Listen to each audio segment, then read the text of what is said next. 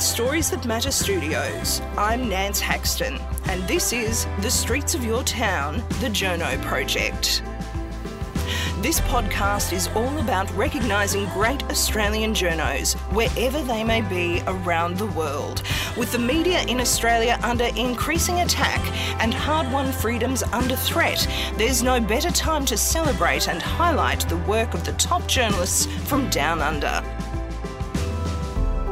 This journalist has had decades of experience as an international correspondent in countries from Afghanistan, Africa and South America, but it was when he was imprisoned in an Egyptian jail for 400 days that his reporting became truly world-renowned. Peter Greste is now a champion of media freedom in Australia, calling for an urgent review of the many national security laws passed by federal parliament in recent years, saying they limit and even criminalise the legitimate work of journalists, with deeply damaging ramifications to the very foundations of our democracy. In this episode of Streets of Your Town, the Journo Project, he takes us behind the scenes of how he ended up in that Egyptian jail, on what he describes as a run-of-the-mill story that he never expected could end in such incredible circumstances. We also hear the background to his illustrious career before and since, such as how he was awarded the prestigious internationally recognised Peabody Award for his documentary on Somalia. Peter, thank you so much for joining the Streets of Your Town, the Journo Project. It's fantastic to join you. It's really exciting. Peter, here we are sitting in the sun in Brisbane at a cafe near your office at the University of Queensland. This must be quite a contrast to the life that you have led. You began as an Indooroopilly State High School student. Were you thinking of journalism even back then? Gosh, no, not really. And that's funny because that's just down the road here, not too far from where we're... It's really coming home. It is kind of coming home, and it was weird because I left Brisbane as fast as my little legs could carry me. As soon as I finished high school and university, I was gone. I couldn't wait to get out of this town. It just felt a little bit too small and too parochial for me. I know a lot of Brisbaneites will promptly come after me. It's certainly, even then, it certainly is it was a different city to what it is now. It was a very different city. And, you know, I'm also a very different person to the one that I was back then, that was desperately interested in the world, the larger world. But let's go back to Indooroopilly State High, where I had no idea what the hell I wanted to do. Really, I had not a clue. In fact, I remember, here in Queensland we had the Queensland Tertiary Admission Centre, QTAC forms, big form with all the possible courses that you could do, and a big book with all of those courses, and you had to fill out the QTAC form. And I remember the midnight before that form was due, I knew I wanted to study something, but I had no idea what on earth I wanted to do. So I thought, well, look, if I don't know what I do want to do, let me get rid of everything that I don't want to do. Let's start crossing stuff off to narrow the field a little bit. And I started crossing off accounting, no way, architecture, law, no, medicine, law, science, and I kept crossing and crossing and crossing until I got to the end of the book and realised the only thing that didn't turn me off, the only thing I hadn't crossed off was journalism. And I figured, well, I guess that's it then. That's my destiny. That would actually be good advice even for students. I just think the pressure on people these days to have such a clear idea of what they're going to do from such a young age, and yours was a process of elimination. It was a process of elimination. I still wasn't entirely sure that it was the right thing to do, but in the end I took a year off, a gap year. I was an exchange student and realised then, by the time I came back, that actually it was the right thing for me. And you got the fire in your belly. Where did you go from there? I went to South Africa as an exchange student. And of course, South Africa back in the early 80s was a very interesting place, a really messed up place that hadn't really begun to shake off apartheid. And so it was, there were all sorts of really big social and political issues. And I realised that actually being able to look into that, to see it, to understand it, to examine it as a journalist would have been a fantastic thing to do. And so I think that's really the idea that started to settle into my brain. And you started that storytelling even then? A little bit? I guess I did. But look, I'll be honest with you. For me, journalism, the storytelling, the writing thing has always been For a lot of people, a lot of journalists, obviously, it's the writing is their passion. For me, writing was the excuse. In fact, I remember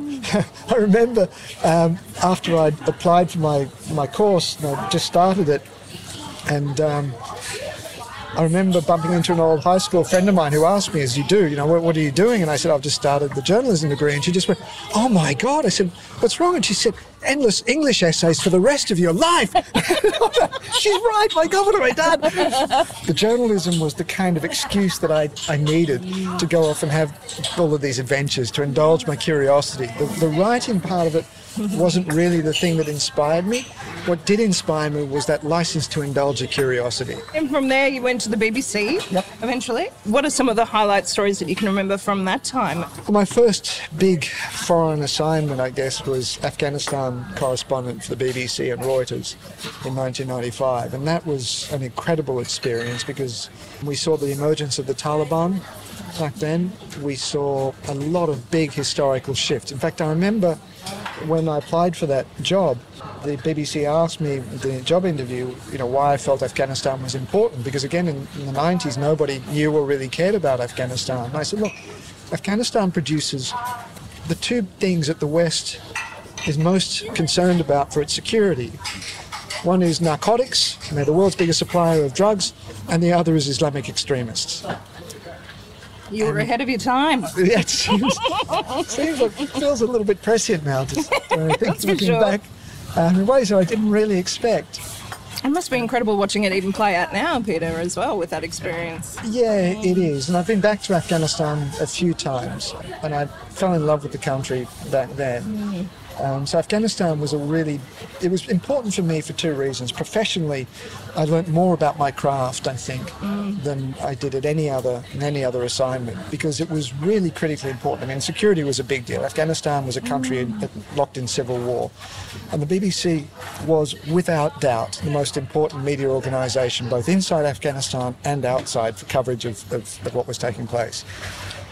Because the BBC was the only news organisation that anybody really paid any attention to. We broadcast in Farsi and Pashto, and there were no other local news services that anybody ever trusted. The BBC was it. In fact, it was nicknamed the Big Mullah in Afghanistan. So you had all your stories translated? All the stories, every fantastic. single word translated. And so whatever we reported on, whatever we covered, we would end up with feedback instantly, the very next day.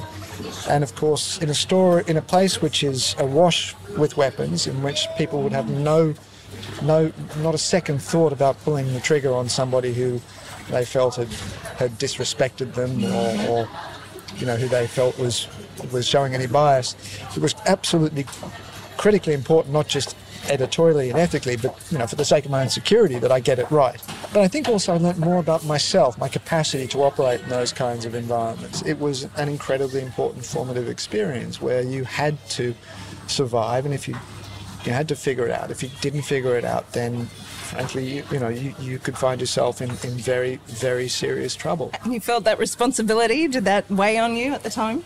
I felt an enormous sense of responsibility, but also an enormous sense of empowerment, because, let's face it, the one thing that journalists want is for their stories to make a difference. I mean, it's important that we tell the stories, and that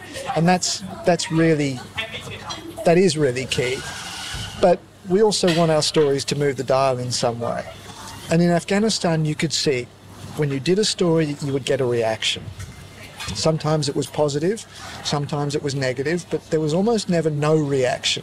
People would, every other day, people would stop you in the street and say, "Hey, I heard that story, but did you know that you missed out X, Y, and Z?" Or thought you missed this particular angle. You'd walk into any interview with one of the Mujahideen commanders or some government official, and the first 10 minutes was always getting some kind of lecture about the story, last story you did. And so it was crucially important to Afghanistan, but also, again, you'd see your own reports quoted pretty much verbatim on UN assessments of what was taking place in Afghanistan. So it was really empowering in that respect as well. And I imagine quite challenging from a practical journalistic perspective of, you've got to get both sides of the story. There's plenty more than two sides to a story in somewhere like Afghanistan and really in many places. And in fact, I felt as though we had a responsibility to cross not just a professional responsibility, but actually I felt that it was in our own interests to cross the front lines, that it was actually the safer thing to do, to cross the lines and speak to all of the warring factions. And the reason I say that was because even though we knew it was physically risky to get in a vehicle and drive across the front lines to speak to the factions on the other side, we also recognised that in an environment like Afghanistan, a white, clean-shaven bloke was going to stand out like a sore thumb. And pretty soon, at some point or other, someone on the other side of the lines was going to see me through their rifle sights. And it was really important for that guy not to see me as the enemy, not to feel justified in pulling the trigger. So I felt that everybody needed to understand that we were not participants to the conflict, that we were neutral observers, and so whenever we could, we exercised what I felt was our right to cross the lines to speak to all parties to the dispute. And so, yes, it was risky doing that at some level, but I always felt that it was a lesser risk than actually being seen as the enemy by one side or another. What a lesson to learn early on and how that would play into future experiences, Peter. But from there, how do you choose where to go from Afghanistan? It's pretty hard to choose somewhere that could possibly match that level of adrenaline, I would have thought. Yeah, it was a bit difficult, although Yugoslavia helped. I went to Yugoslavia with Reuters at the time, to Belgrade. This was just after the war, although there was still a lot of big stories.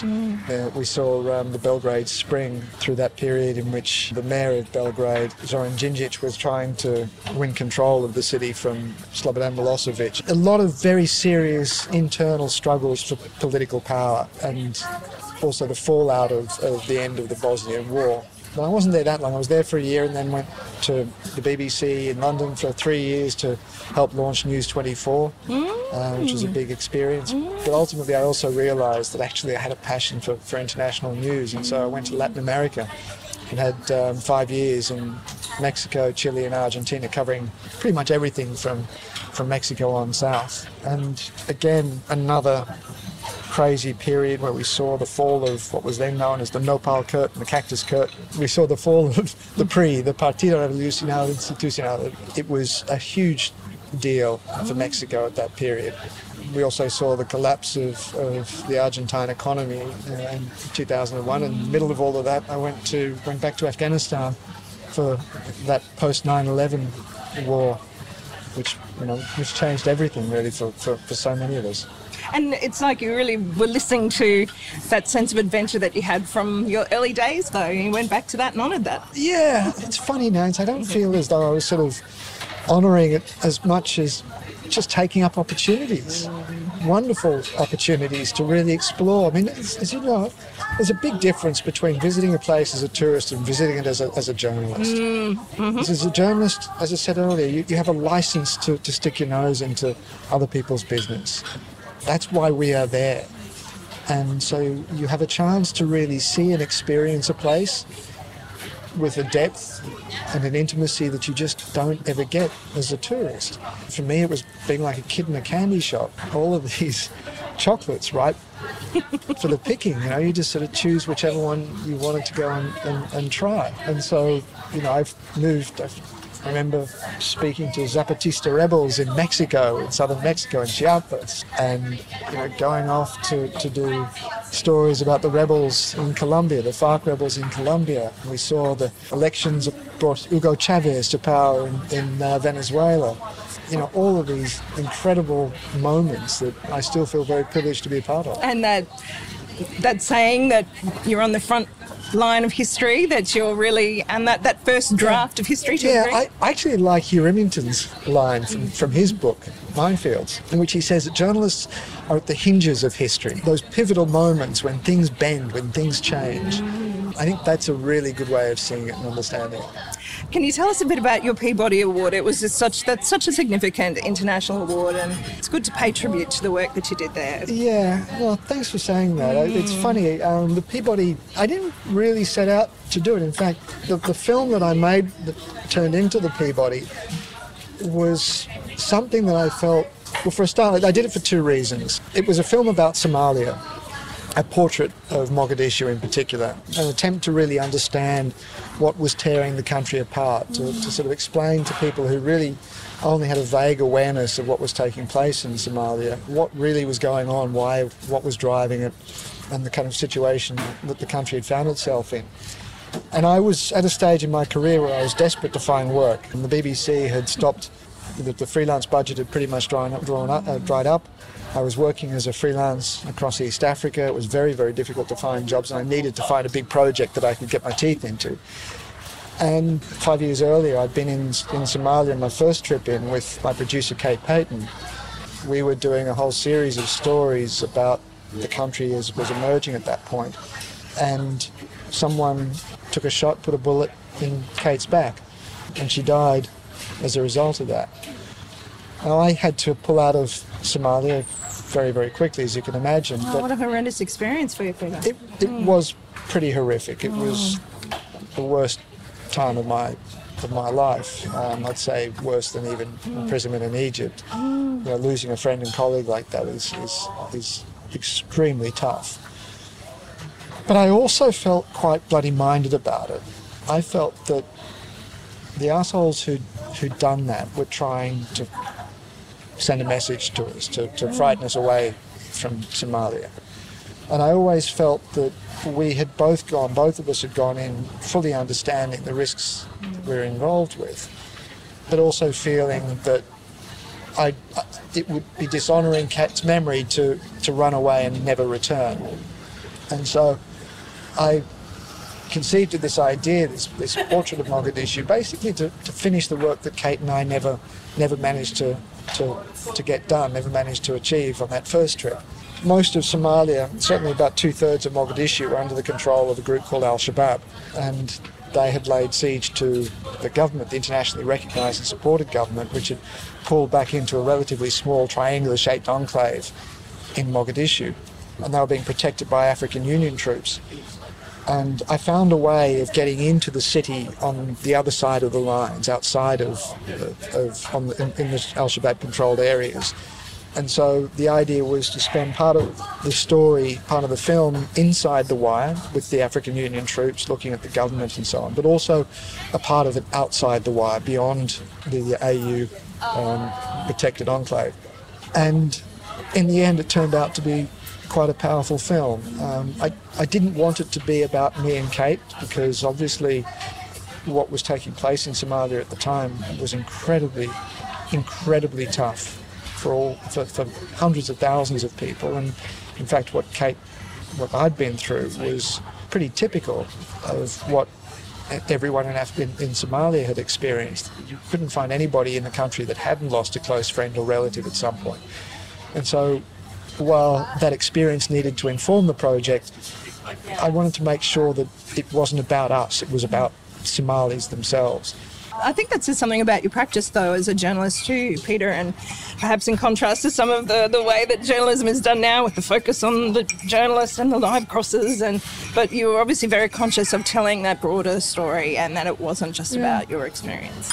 I understand why it's happened, where journalists become key parts of the story. It's a storytelling technique, I guess, and it's important in that respect. But I always also still worry when we become bigger than the story that we're reporting on. You've always got to hold that in perspective. To elevate your own role in the story above those of the people that you're reporting on always feels to me to be a huge conceit, and something that we really need to push back against. I really don't like that.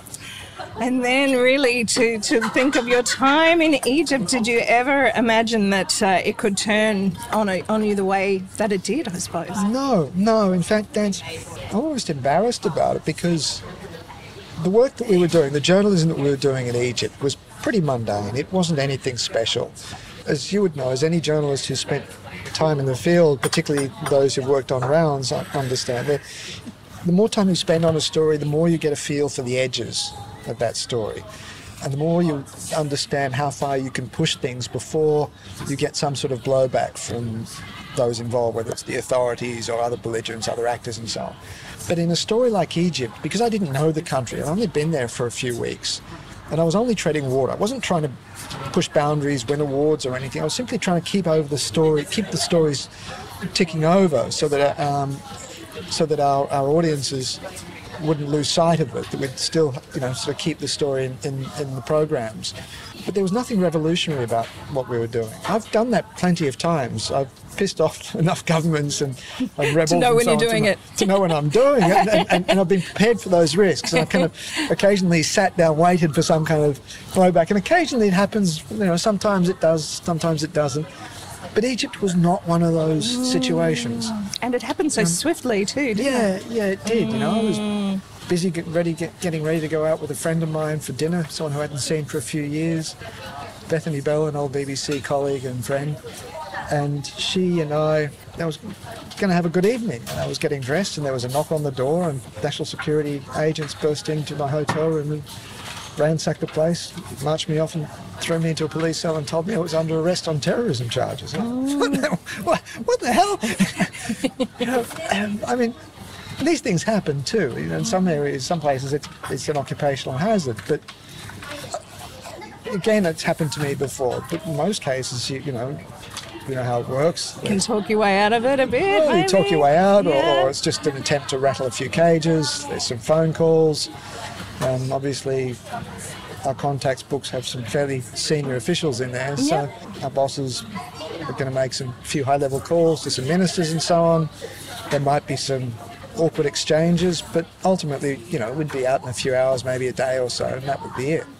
So when we were told what the charges were, being members of a terrorist organisation, aiding and abetting a terrorist organisation, financing a terrorist organisation, broadcasting false news with intent to undermine national security, these charges were crazy. These were serious, hardcore terrorism offences, about as serious as you could possibly get, short of actually pulling the trigger on an AK-47 in a crowded room. And it just made no sense to me. It really didn't. And did you think that you would be able to talk your way out of it even at that point? When did that sort of dawn on you that this was much more serious? I think at each stage in the process we thought that it wouldn't go. It wouldn't continue, because the gap between what we'd been accused of doing, like those very serious terrorism charges, and the reality of what we had actually been doing, which was, to my mind, some pretty mundane journalism. That gap was so wide that I couldn't see how anybody could conceivably make that connection, how they could have twisted the evidence of what we'd been up to and somehow concluded that we'd been involved in terrorism. And so I thought, look, the prosecution is never going to, they're just going to see this as a waste of time and let us go. I won't bring this to trial. And then when the trial began, I thought, well, surely the judges will see this is just embarrassing for the court. They'll throw it out. And as the trial went on, it became clear that we'd have to go the distance. But I thought, well, as anybody else who was watching the evidence would also recognise, there was no evidence. I mean, like zero evidence, not even sort of loosely circumstantial evidence that you could twist into some kind of conspiracy. I mean, it just wasn't there. And we thought, well, the court surely has to throw this out because it's just embarrassing for the judicial system. When we were convicted and sentenced to 7 years, I was just king-head. Honestly, I just couldn't believe that had been the outcome. I think so many people remember your face and those awful images. It must have been just incredible to hear. And to know that you were the subject of that story as well, as you were saying, and not actually reporting on the story. Yeah, and that's never supposed to happen, really. It just isn't, If you're doing your job right, as I knew we were, then your professionalism, your professional ethics, your neutrality, your integrity, your commitment to balance and accuracy and fairness would have seen us through. But having said that, I think that's also why we got as much support as we did, because I think people watching from the outside also understood just how utterly ridiculous those charges were. Did you get an idea of how much that worldwide movement had swept behind you? You know, it's funny you should say that, because my brothers, when they'd come in for visits, they would say, look, you don't understand how big this has become. And I'd humour them. I'd say, yeah, sure, I'm sure I don't understand it. But in my own heart, I'm thinking, look, I'm a journalist. You know, this is the pond in which I swim. Of course I get it, you know. I got to tell you, I had no idea. I really had no idea. You know, we have vague inklings. You know, occasionally we'd get newspaper stories smuggled in where we'd see protests and demonstrations and so on. But that was a tiny fraction of what was going on. You know, I just assumed that the newspapers were picking up, you know, cherry-picking those rare moments when the story actually did strike public view. But no, it was always like that. I'm still both deeply moved but also a bit gobsmacked by it all. Did it help you get through that difficult time? I mean, it's just hard to imagine. More than 400 days, is that right? Yeah, 400 days exactly. Yeah, it did. Of course it did. The greatest fear of anyone in prison is that you're forgotten, that people are no longer aware about what's happened to you, that you disappear in some kind of information black hole. And so knowing that there was always that constant interest was hugely important. But the other thing is also was understanding that this wasn't about us personally, that this was about... You don't think? No, I don't think it was. There are several narratives. First of all, clearly, as I said, there was no connection between the evidence and the charges. And so there had to be something else going on there. And people have said, well, maybe it's because you guys were working for Al Jazeera. You know, Al Jazeera had been accused of siding with the Muslim Brotherhood, and therefore you're part of that, caught up in that kind of wider conspiracy. And I felt that if that was the case, why would the Egyptians come after an Australian and two Egyptian producers? It made no sense. If you wanted to make a conspiracy about Qatari malfeasance in Egypt, then there were other better ways of doing it. And again, if it was about Al Jazeera's alleged support for the Brotherhood, again, why arrest an Australian who'd only been in the country for 2 weeks and had no real connections at all with the Brotherhood? Again, if you wanted to make that case, there are plenty of others who are much better placed that you could have built a conspiracy around. And so the more I thought about it, the more I realised this wasn't about anything we had done. It's about what we'd represented. That was press freedom, that the government was simply trying to intimidate all journalists that were operating and sending a very clear message. You know, you will not speak to the Muslim Brotherhood. Do you think that it worked in the long term? Well, you have a look at the coverage now. You have a look at the numbers of journalists that are based in Cairo, the numbers of foreign correspondents based in Cairo. Cairo used to be the hub for regional coverage. It no longer is. Very few news bureaus have a permanent presence there. The authorities have locked up and have threatened and intimidated pretty much anybody who is doing what we'd consider to be authoritative, credible journalism. It's almost impossible to operate.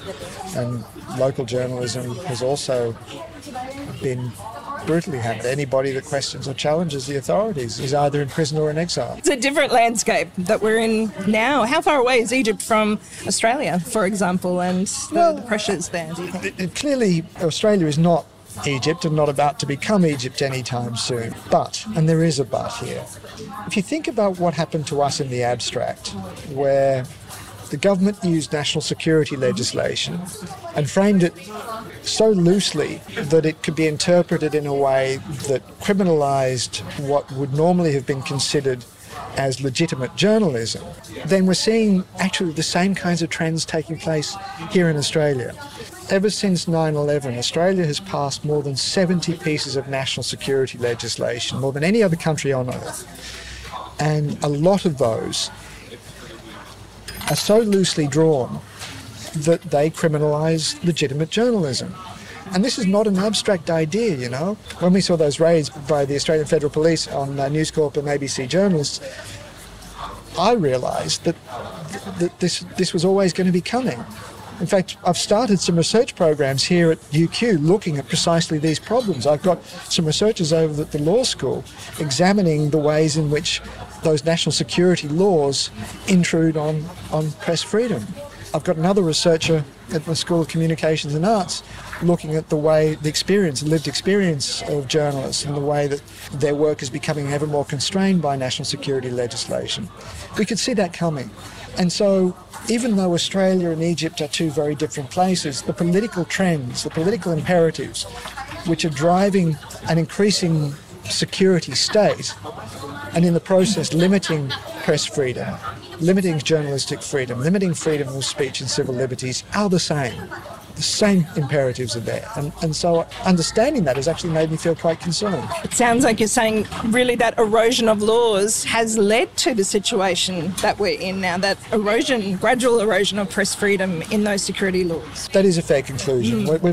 And I'm not entirely sure. I'm not prepared to say whether this is a conspiracy or an accident. I think both sides of politics have felt the political pressure to enact national security legislation that protects Australia's physical health. It would be political suicide for a politician to stand up and say, I think this proposed national security bill is going too far, that it intrudes on press freedom, that we shouldn't rush to pass this because I'm concerned about what it says about the institutions of our democracy. And then a week later have a bomb go off and him be accused of being soft on national security, of placing Australians' lives at risk. That would be political suicide. And so there was a really strong political imperative on both sides of the House to pass these laws. But here's the thing. I think if we think of national security as protecting both the physical safety of ordinary Australians and our infrastructure, but also about protecting the institutions that have created Australia, that made Australia one of the most prosperous, peaceful and safest places on the planet. If we need to protect that as well, then we need to make sure that we protect one of the most important institutions of that system, and that's a free press. Now, at the moment, I think we've been allowing press freedom to erode in that system. And that's why I think we're not managing this issue of national security well at all. How do we do that, Peter? How do we do that, particularly when there's quite a bit of cynicism, I think, in the public about the role of journalism in Australia? Yeah, I know. Waleed Ali wrote a piece in The Guardian, which I thought was interesting, in which he said, posed a not so rhetorical question. He said, hands up who's concerned about the AFP raids on Australian journalists. And he didn't have anything particularly to give a clear answer, but he said, his bet was that not many people would be particularly worried, and I'm inclined to agree. But I also think that the answer you get depends on the question you ask. And if we ask Australians, hands up those of you who would feel perfectly comfortable without a free press, who think that all we need to run our democracy, all we need for information about what takes place inside government are the Facebook posts and Twitter feeds of our politicians and senior civil servants. If hands up, who is comfortable with that idea? And I don't think you'd see too many hands either. I think most people would understand that even though the media works imperfectly, even though they don't trust us a lot of the time, and for reasons that I completely understand, the alternative is a good deal worse. And it's changing that perspective, and we all have a role to play in that, I suppose, and restoring the faith, maybe, in that role of journalism. We do need to. We've got a lot of work to do as journalists. We all have to do that. We all have to raise our game. But there are also all sorts of structural reasons why I think we've landed in this situation as well. It's beyond the control of journalists. Well, I suppose the cutbacks have played into it too. The journalists are so unrestrained now. Well, not only the cutbacks. I mean, the cutbacks have happened because the business models are broken, and the business models are also prioritising clicks. And of course, we all know that the sorts of stories that generate clicks are stories that are salacious, the stories that prioritise polemic over analysis, rumour over fact. I mean, look, the front page of the Daily Telegraph the other day was about shock horror, the secret text messages, or the messages that American soldiers were sending on Tinder to Australian girls when they arrived on the ships in Sydney Harbour, And I've got to be honest, I clicked on that. But those are the kinds of stories that generate clicks. Not the stories from Mogadishu. Not the stories from Mogadishu, not the stories about the local council debate about whether to build a car park, or not the stories about the court cases. These sorts of stories are perhaps tedious, not exciting, not sexy, they don't generate clicks, but we need those stories if we're going to function as a democracy. But those aren't the ones that make newspapers money. And as hard as we might try, it's really difficult for editors to send a journalist off to do an in-depth investigation into some obscure corner of state government when he knows that he'll get 4 or 5 times the amount of attention on a story about what American sailors are up to when they sail into Sydney Harbour. It's just the way that the digital world now functions, and I think we need to think very hard about how that works if we really want the kind of journalism that will serve our democracy. And how we place value on those stories. It's almost, I've tried philosophically to think about this, how we place money on the environment. You know, we've had to grapple with that. Maybe it's a similar kind of... No, I disagree. I think it's a mistake. You see, you say how we place money on the environment, where we need to monetize. Everyone keeps talking about the business models for journalism. Yes. And if we talk about business models, the underlying assumption is that it's okay to consider news as a commodity to be bought and sold. And I think about it in these terms. If we prioritise only those stories which are popular, then we'll only end up with the McDonald's of news. Now, we all know that if all we consume is McDonald's, we'll end up with diabetes. And so you've got to eat your greens. You've got to have your spinach. You've got to have some salads and some broccoli from time to time. It's all right to have a bit of McDonald's. It's okay for some McDonald's from time to time. That's great. We all love it. We all need it. You know, there's nothing wrong with it. But you've also got to have a balanced diet. And the same goes for our news. And that's what we need to argue for. And that's what we need to argue for. We need to recognise the importance of news as a public good. We need to understand and remember why it matters to our democracy. If we constantly think of it as a business product, then we'll end up with news services, absolutely. But what we will wind up with is more and more news that looks like that headline in the Telegraph, those salacious stories about American soldiers, or anyone who wants to look into the Daily Mail will get a glimpse of what a future might look like. And that serves only one tiny small function of what news needs to serve. Is it possible to do that though in a profit-driven model? I mean, not just the ABC or SBS. No, I think not in a profit-driven model. I think we need to redesign the system from the ground up. Let me put it to you this way. At the moment, what's happened is the digital environment has evolved in ways that have been driven by tech entrepreneurs in Silicon Valley to do one thing and one thing only, and that's harvest our attention so that they can make money off it. And I'm not being critical of that. That's what they set out to do, and they do that remarkably well. But as a consequence, our news organisations are forced to fit into that environment, forced to tie themselves into all sorts of pretzels to try and survive and exist in that world. And survive in a system that is not fit for purpose. It wasn't designed for our civic good. It was designed for their profit, not our democratic health. And so what we need to be thinking about is what we need from our journalism. We need to think about what our journalism has to provide in a functioning democracy. And if we can agree on that, and I'd actually reckon that most people would have a fairly common understanding about what good journalism should look like. Accurate, independent, fair, timely, deeply reported, that covers things that we might not necessarily all be interested in, but that we need to know about, that is fearless in its investigations, all of those sorts of good classic things that you will see on the MEAA's Code of Conduct, for example. If we can all agree on what we need from our journalism, then we should be saying, well, how do we design a system that delivers that outcome? How do we design a legal, technological and political environment that supports that kind of journalism? And then I think we'll come closer to an answer. I think we'll come closer to a kind of conversation that we need to have to deliver good journalism, and journalism that is sustainable over the long term.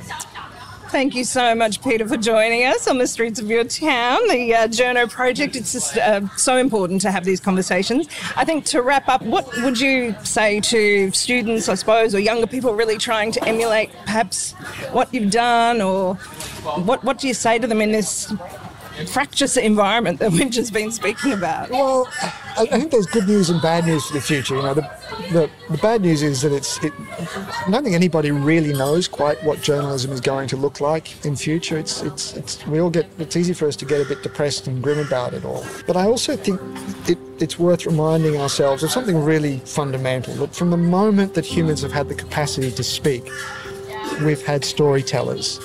We've had people, whether they're bards or wandering minstrels or storytellers or journalists or whatever. We've always needed people to go out to gather stories of the world around us, to help us understand and make sense of the world, to keep us up to date with what's taking place around our own little social sphere. And we will always need them. That was Professor Peter Greste, UNESCO Chair in Journalism and Communications at the University of Queensland, and also founding member and director of the Alliance for Journalists' Freedom. Streets of Your Town is produced by Nance Haxton, aka The Wandering Journo, with production assistance from Michael Adams. That's it for this episode. I'm Nance Haxton. Stay up to date with the latest episode of Streets of Your Town by subscribing on your podcast app, on iTunes or SoundCloud. See you next time.